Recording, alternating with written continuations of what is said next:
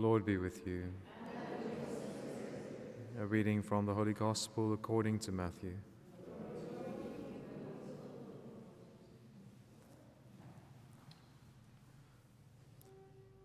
Jesus said to his disciples, "You are the salt of the earth, but if salt becomes tasteless, what can make it salty again? It is good for nothing and can only be thrown out to be trampled underfoot by men. You are the light of the world. A city built on a hilltop cannot be hidden. No one lights a lamp to put it under a tub. They put it on the lampstand where it shines for everyone in the house. In the same way, your light must shine in the sight of men, so that seeing your good works, they may give praise to your Father in heaven." The Gospel of the Lord.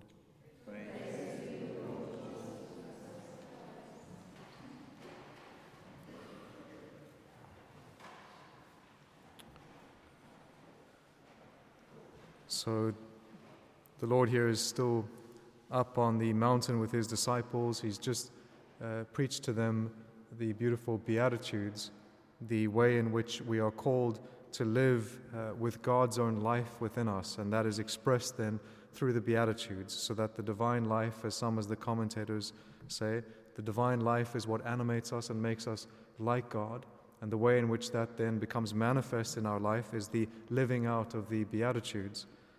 And then from this intimacy of life, this is what the Lord is highlighting here for his disciples, that from this intimacy of life with him, then he is able to work through his mystical body in the continuation of his work of bringing healing and bringing light. And so he is referring to his disciples now as salt and light, but that is only in as much as they are united with him. And so as soon as we lose our relationship or that intimacy with Christ, we no longer become that salt which has any type of effect. We become the salt that the Lord says is good for nothing. For the Christian, as we've said before, to lose Christ is to lose the essence of what a Christian is. In the same way that if salt loses its saltiness. And so for us, that relationship with Christ is what is essential.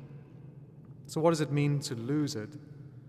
St. Thomas Aquinas says that something loses when it loses its strength, when it loses its essence. God has made us, and he has made us to be good. What does that mean? It means to be what he has created us to be.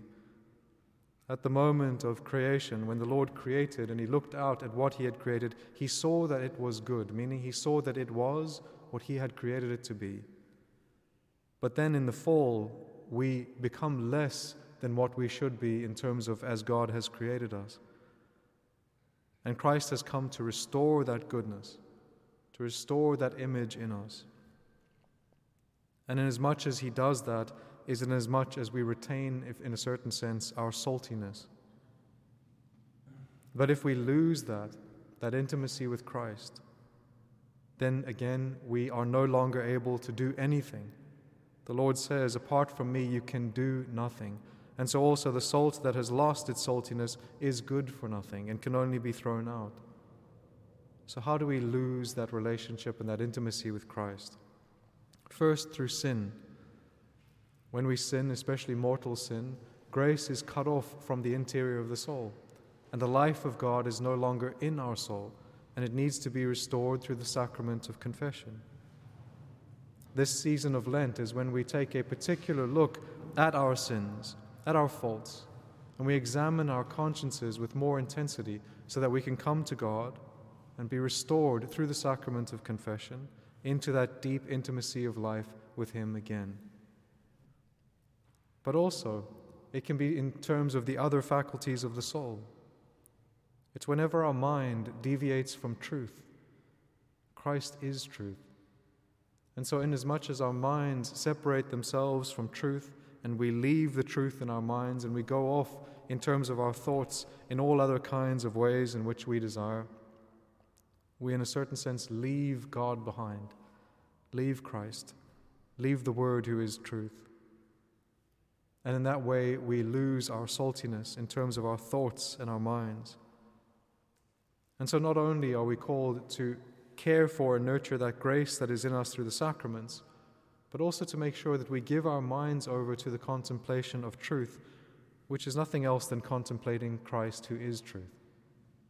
And so again, in this season of Lent, not only are we turning away from our sins, but we are also turning more intentionally towards God and towards Christ.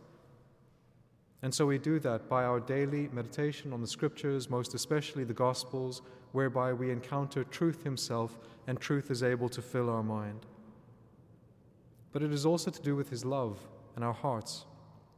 We also lose the strength of our hearts when we lose God, who is love. And so the more in ways in which we act without love, without charity, we also step away from God and lose that strength, lose that saltiness.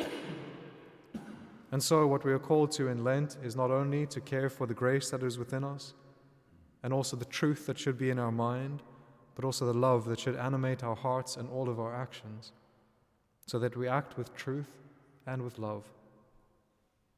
This is the same principles that we encounter when we see that we are the light of the world, or a lamp which burns.